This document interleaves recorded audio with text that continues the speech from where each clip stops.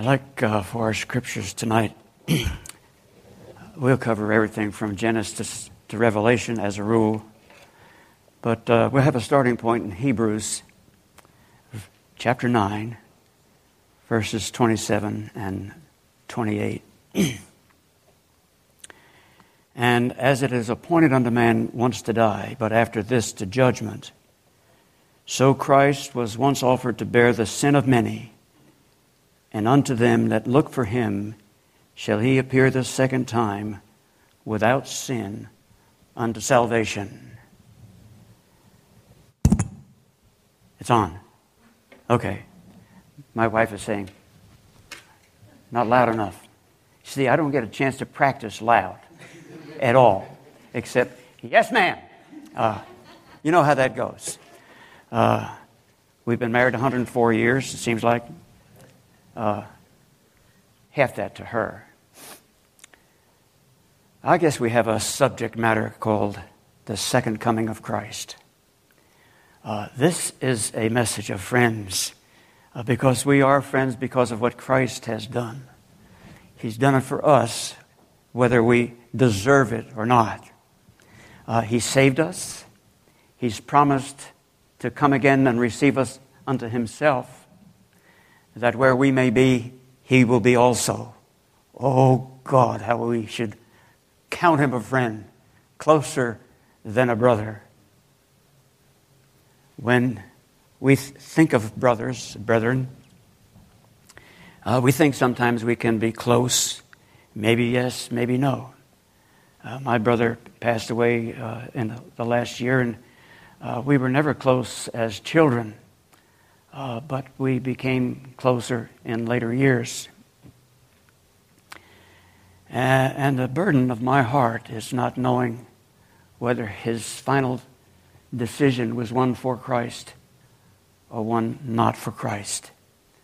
Now, if you have that uncertainty, then we have to sometimes depend upon the grace of God, who knows better than we do. He made a statement that he wanted to walk with the Lord in the fields. Being ignorant of spiritual things, maybe that was a hint. But I'm looking for the second coming of our Lord Jesus. He came the first time to pay the price for my sin. He's coming again that I might be like him, that I'll be resurrected into a new body and ushered into the presence of an almighty God. When we think of the second coming, it's a special occasion sometime in the future. If it's happened in the past, we're in trouble. But we look forward to that special occasion. And when we think of special occasions, I'm prone to think of some special occasions I've had or endured in the past. Some good and some bad. Some in the middle. I guess we remember when we bought automobiles for $2,000 and paid 25 cents a gallon for the gas to run them. They didn't care anything about the horsepower or how much they would use. I've got a truck I drive that when it's good, it's getting about 6 or 7 miles a gallon of gas. But when it was made in 1980-something, my first new car was a 1969 Chevy Nova 2-door, painted gold. I went to East Point Chevrolet. I said, this is what I want. They said, wait 2 weeks and we'll have it for you. They built it right over there at the Lakewood plant. That was a special occasion for me when I drove that car out of the dealer showroom. But there are other things that I remember. And when we're gathered together, we'll have a tendency to remember things that were important to us, may not have been important to anyone else. I remember that JFK said he was going to put a man in space, and he did. We remember the name of the first guy who did a suborbital flight. I remember that. Why do I remember things like that when I don't know what I had for breakfast, right? Alan Shepard, and there was a lot of correspondence about this shepherd, and the spiritual people were talking about another shepherd. We made, if you made $15,000, it was a living wage. You can make more than that staying home and drawing welfare today. How many, I'm just going to ask, I'm not going to raise your hand, but this business of clickers, you know, and it clicks on the television. We go back to the television and they had 2 dials. one for the regular and one for the ultra-high frequency. And if you wanted to change a channel, you had to get up from where you were, go click the thing, and then you usually had to mess around with the horizontal hold because of... We don't do that anymore. Now, we sit down, we click, and when I was in the parking lot, and some lady clicked and the horn went beep, beep, and I thought she was flirting with me, but that wasn't the case. She's just trying to open the door. Oh, well. My dad was born in a house. I'm not sure whether it was the doctor came or whether it was a midwife. They born a house up there in East Point, which since has been torn down and made part of the Pittsburgh Plate, Paint, Glass, whatever it is, company, where it was. I have, my mother gave to me, the hospital bill for when I was born. $28 for a week. That's including the nursery, including my mama, and all of the meals and everything went with it. You don't do that anymore. The fact is, when my children were born, this may be the case, and I've got my youngest son and his wife here tonight. When they were born, what we did for this special occasion, wife went to see the doctor every month, and she gave him $35. And $35, and after about 7 months, the $35 added up to a whole lot of money. And then it was $250 flat rate for the hospital fib. Oh, now we don't do that anymore either. It's really a special occasion today, paying hospital bills. Well, what we need to think about as we look around us is that we're living history in the midst of history. Now, today will be tomorrow's history, and tomorrow will be the next day's history. And should Jesus not come until next week, these last few days shall be history. But we can look back in our history. I can look back into things that were important to me.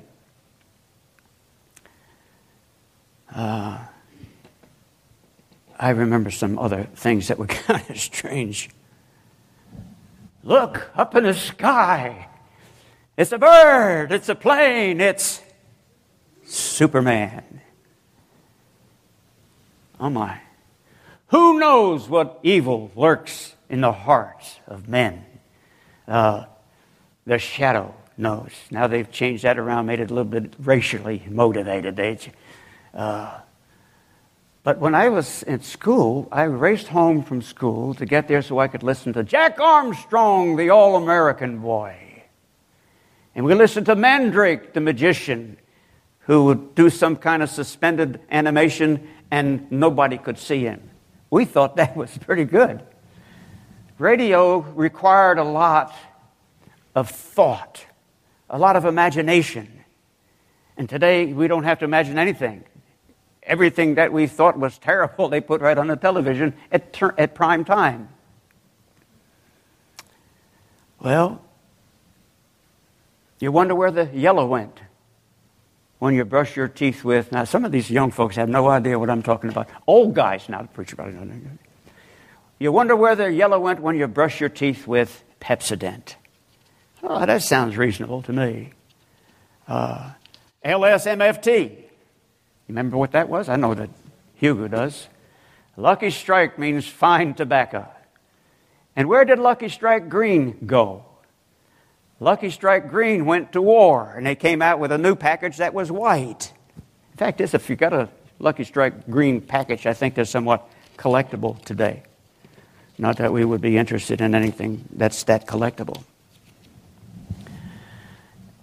Everything that comes along, we don't seem to enjoy what's happening today. I'm just delighted that I'm here today. And my health is better than average for a guy that's 50 years old already. Lies a lot. But health is important to us. And we do what we can to preserve our health. And we do our best to maintain good health. We try not to do the things that are harmful to our bodies. We don't see this a whole lot today. But when I was first saved, I wondered about it. because I smoked myself at times. But the purpose of having time between Sunday school and church was that all the guys could gather out in the front porch and have a cigarette before the preaching started. Don't see that today. That's good. It's good for two reasons. It's disrespectful to the house of God, and it's harmful to the bodies of those who are puffing away. Well, we could go on a lot of these things. Some of them important, some not important. And special occasions are okay. And we are living our history today. But you know, there was a period they call the silent years. Some 400 years between the last word of the Old Testament and the first words of the New Testament. We'll have sometimes, if we get in our Bible, we'll look through that little gap and it'll have a whole page of information leading to the Old Testament coming into the New Testament. And the people in the Old Testament were looking for this Messiah that had been promised way back in the book of Genesis. And when he came, they didn't accept him as he was. Some knew. I love the part where Mary says, "My soul doth magnify the Lord. My spirit hath rejoiced in God my Savior." He has within her own body sensed what God had done for her. She knew that the Messiah had come. Well, there were a lot of things that happened. I'll tell you what, that's good study to look into those 400 years. But there were two, I think, main events that happened in the 400 silent years. One was Greece was strong, and the language became accepted, and we have our New Testament written in New Testament Greek, though much of the words were spoken in Aramaic. And then the Roman people, what did they do? They just built roads so that Paul could go from place to place on Roman roads. They used to say that all roads lead to Rome. One of the roads led to Rome for Paul.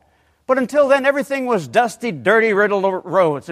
But the Roman roads were a place, and the purpose was so that they could rush their army from one place to another should there be a rebellion. Well, when the Scriptures tell us in John the 1st chapter that he came unto his own, and his own received him not, are we not fortunate to be these several hundreds of years later, that we have learned that the one who was promised all through the Old Testament has been fulfilled in the person of our Christ, our Savior? Today, folks speak lightly of his first coming, the first advent. Some go poo-poo when they start talking about the second coming, though the Scriptures will say that he's coming again. And I've read somewhere where the word about the second coming is found in every 20 verses it's mentioned in the New Testament. Maybe so, I don't know. I haven't counted. I do a lot of counting when I get my Strong's Concordance out and see how many times the word is written. But someone else has already done the work. All I need to do is be kind of like a monkey and copy. But some thinks the second coming of Christ is foolish, that it's absurd, that it's not really a Bible doctrine, it's non-essential, and they start talking about the first coming rather than the second coming. If I had the tongue or the tongues of angels trying to describe what Christ has done for me, I'd not be able to speak. I cannot describe the cross sufficiently as it breaks the heart of God. It should break my heart as well. Angels may be able to. Heavenly beings may be able to. But when I think of the cross, and I think that men took him who had done no harm to anyone, and they nailed him to the cross, spread his hands to the side, nailed his feet, pierced him with a spear, and just crucified him. Why? Well, the reason he did is because you're all a bunch of sinners. Like it or not, I'm in the group. God loved us so much, He gave His only begotten Son. Have you seen the signs at the ball games? John 3:16. That's a good testimony. By now, folks know what the words mean, but they may not have it into their heart as to what Christ has really done Himself. But we're limited. I am emotionally, theologically, education-wise. I just can't describe how much the Holy Spirit of God has done to me. There's a word in the New Testament called atonement. The Greek word means to restore to divine favor. It's only mentioned once. And some have said it could easily well be reconciliation as well as atonement.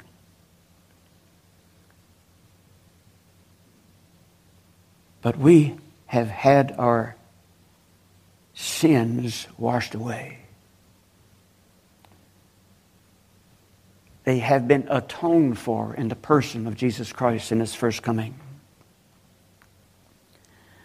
Our Jesus Christ has reconciled us to Himself and to the Father. He's reconciled the law of the Old Testament. He's reconciled the love of God shed abroad in our hearts. He's reconciled God's justice and God's mercy and God's grace and God's hatred for sin.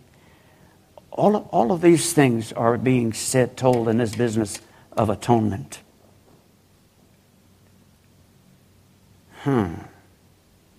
If that's so important, why is it only mentioned once? We have this understanding about the Word of God. If it's mentioned one time, or if it's mentioned hundreds of times, it's just as important to us and to God's instruction. Now, when we start speaking of these special occasions, Genesis speaks of the cosmos, the wonders of God's creation. God speaks in the book of Genesis about man being made from the dust of the earth, and God breathing into his nostrils the breath of life. These are special occasions that we just run through them without thinking about how wondrous our God is. But our God made a perfect Eden, and He put in there a perfect Adam and a perfect Eve, yet they couldn't stand the perfection. Though it was made to satisfy God, sin entered in the person of the serpent. And you know, people will say, well, why did God do that? Why did God do all of that and then let Satan come in and spoil this wonderful place? I'm going to say one thing about it. I don't have the mind of God. I don't know exactly why. But I do know some things that point to why. Because God could express His love to us by showing the world and everyone that He loved us so much even in our sinful condition. Our sinful condition is not any better than was Adam's and Eve. They were sinners. Plain sinners. But we're told there in the book of Genesis, when they fell, is that Satan would bruise the heel of our Savior, fulfilled in His crucifixion. In the 19th chapter of Revelation, we have a panoramic view of what God has done, is doing, and shall do about this person of Satan and those who follow him and those who follow his Son, Jesus Christ. There were certain and multiple occasions in the Old Testament where we have the record of these special occasions. In Genesis 19, we find that Lot was a careless fellow. As the preacher said this morning, a brother-in-law of Abraham. In Luke, the 17th chapter, we are told about the day that the Son of Man shall be revealed. Abraham and Isaac, some 2,000 years ago, took a 3-day journey to the place that God told them to go. And Abraham, this friend of God, was so convinced that God would handle the situation as it was, he told his followers, my son Isaac, God said, take your son, your only son Isaac, that we shall return. We'll come again. And he did. 2,000 years thereabouts later, God's Son was whisked away physically when they crucified him and he died. And they placed him in a borrowed tomb. And he who knew no sin, he who was pure love, accepted the task that was his. Joseph in the Old Testament takes a bride from among the Gentiles. Aren't we glad? Lest the gospel message would have only been included to the Jews. But of course it included to all. But back in the days of Jesus, Gentiles were looked as worse than dogs. The Gentiles were worse than anything they could imagine. We are God's chosen people. And therefore Gentiles were a lesser being. But we have the record in the Word of God that the gospel message was open to Gentiles and to whosoever. David, this man who was a man after God's own heart and sinned terribly. He coveted another man's wife.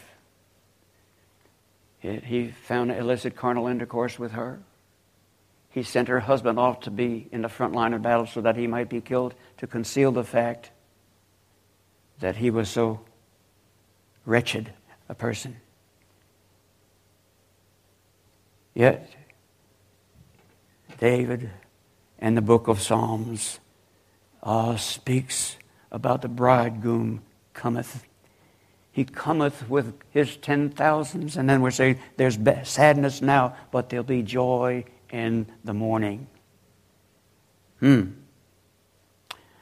Isaiah tells us that we should take our swords into plowshares and our spears into pruning hooks. And we see the comparison to this in the book of Revelation. But all through the Old Testament, we see this teaching and preaching and looking forward to the occasion of the second coming of Jesus Christ. Micah announces that the war shall cease. Zechariah tells us that he'll be coming all his saints. Malachi tells us also about the second coming. When we read the parables of Jesus in the book of Matthew, we find that our Savior himself was talking about coming again.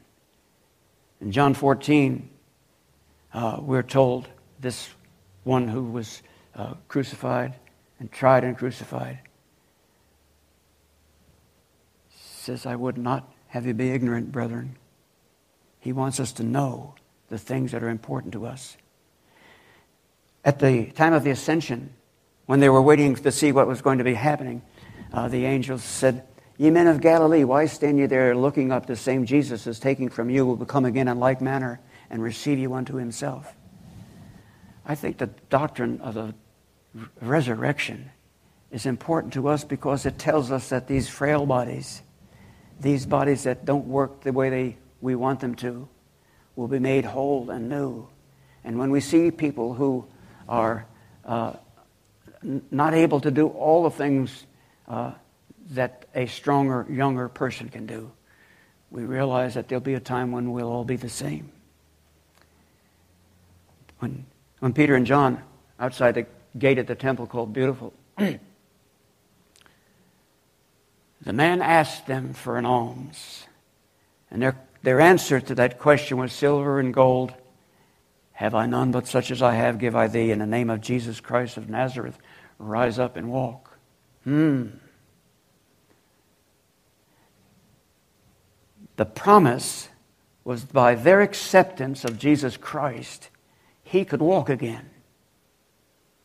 The promise of the New Testament is that those of us who have accepted Jesus Christ as a personal Savior will again one day be like him. We'll be ushered into his presence. We'll be there with loved ones who've gone on before, looking forward to the time of meeting with them again.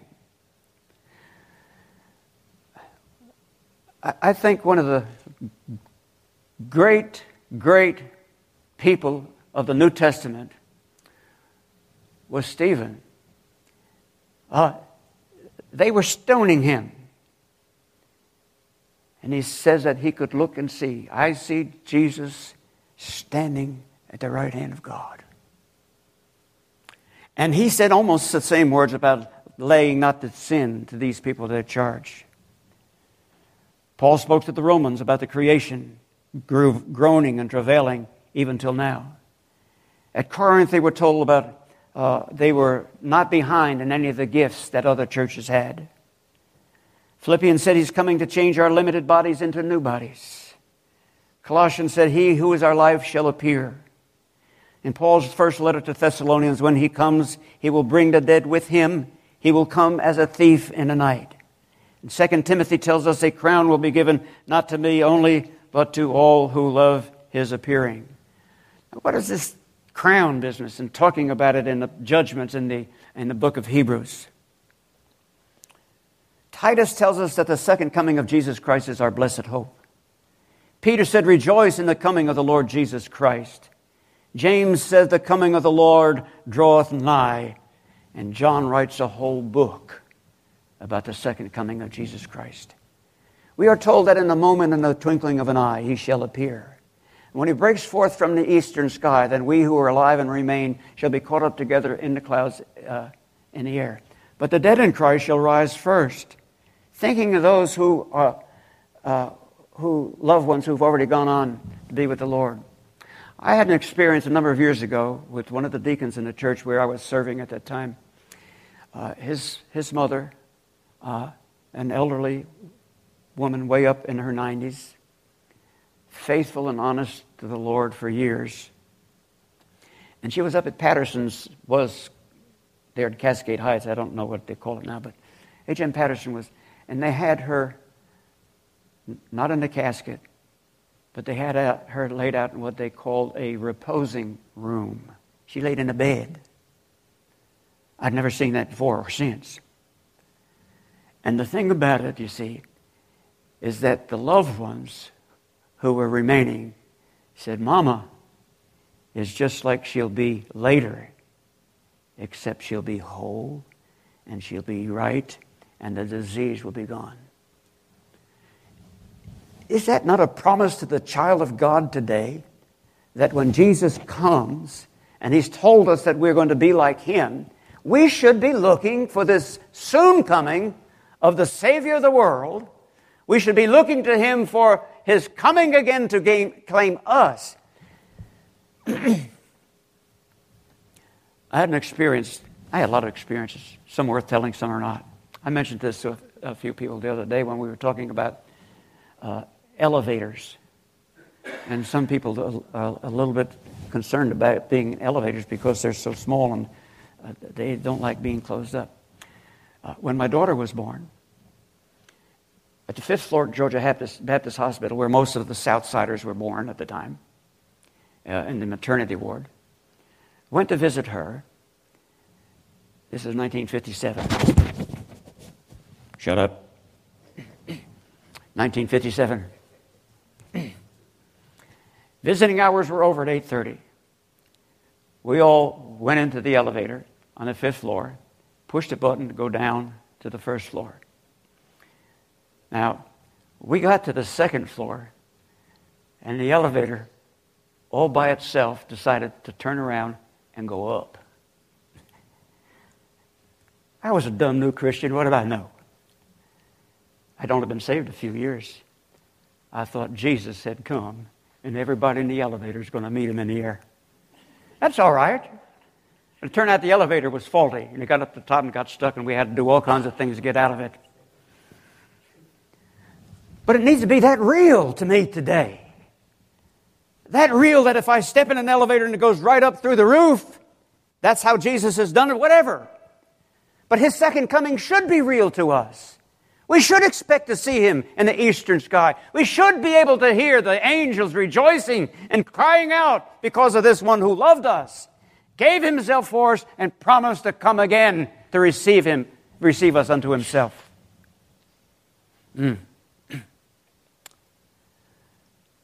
But we act like it's never going to happen. Oh, I'm not talking about us specifically, but I'm talking about the world in general, and the church maybe a little bit more in general. If He came the first time, and Eve in the first, when her firstborn came, she says, "I have received a man from the Lord." I believe that she was expecting the Messiah that was promised to come right then and there, but it wasn't Him. It turned out to be a rascal. It should be so real to us that Jesus is coming that we should be preparing our hearts for that coming. If we've never met Him as a personal Savior, we should make that decision that we'll be a part of the family of God. That when Jesus calls, we'll go. And we who are saved ought not to be looking for the ball game tomorrow or next week, or worry about work tomorrow, or worry about having a garden plant. Those are all things that we do kind of inside. The important thing we should be doing within our hearts, with our lives, is to look for and to expect Him to come and take us into His presence. Paul's letters to First and 2nd Thessalonians will give us all of the doctrine that we need, I think, about the second coming of Christ. I believe that's going to happen. A lot of folks don't believe that, but I do.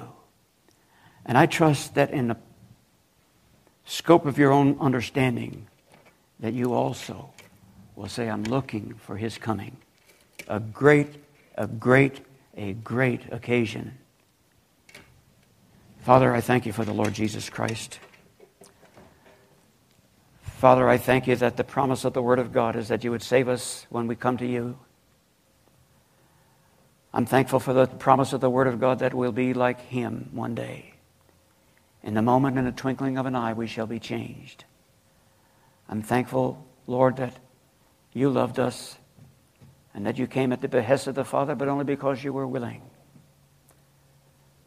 I'm rejoicing in my heart, though painful it may be, that You loved me, and if there was no one else in the world, You died for my sin. That we might all say the same thing, to have within our hearts Christ as a Savior and looking for His second coming, with rejoicing that we shall be changed, we shall be with Him, we shall rejoice on streets of gold with loved ones who've gone on before. But most of all, we'll see Jesus. Father, I thank You for what You've done. And I pray it in the name of Your Son, Jesus Christ, the righteous one. Amen. Brother, should we stand here? If there is a decision to be made, our pastor will receive whatever it might be. My job is just to proclaim the truth tonight. His is to continue to be the pastor. God bless you.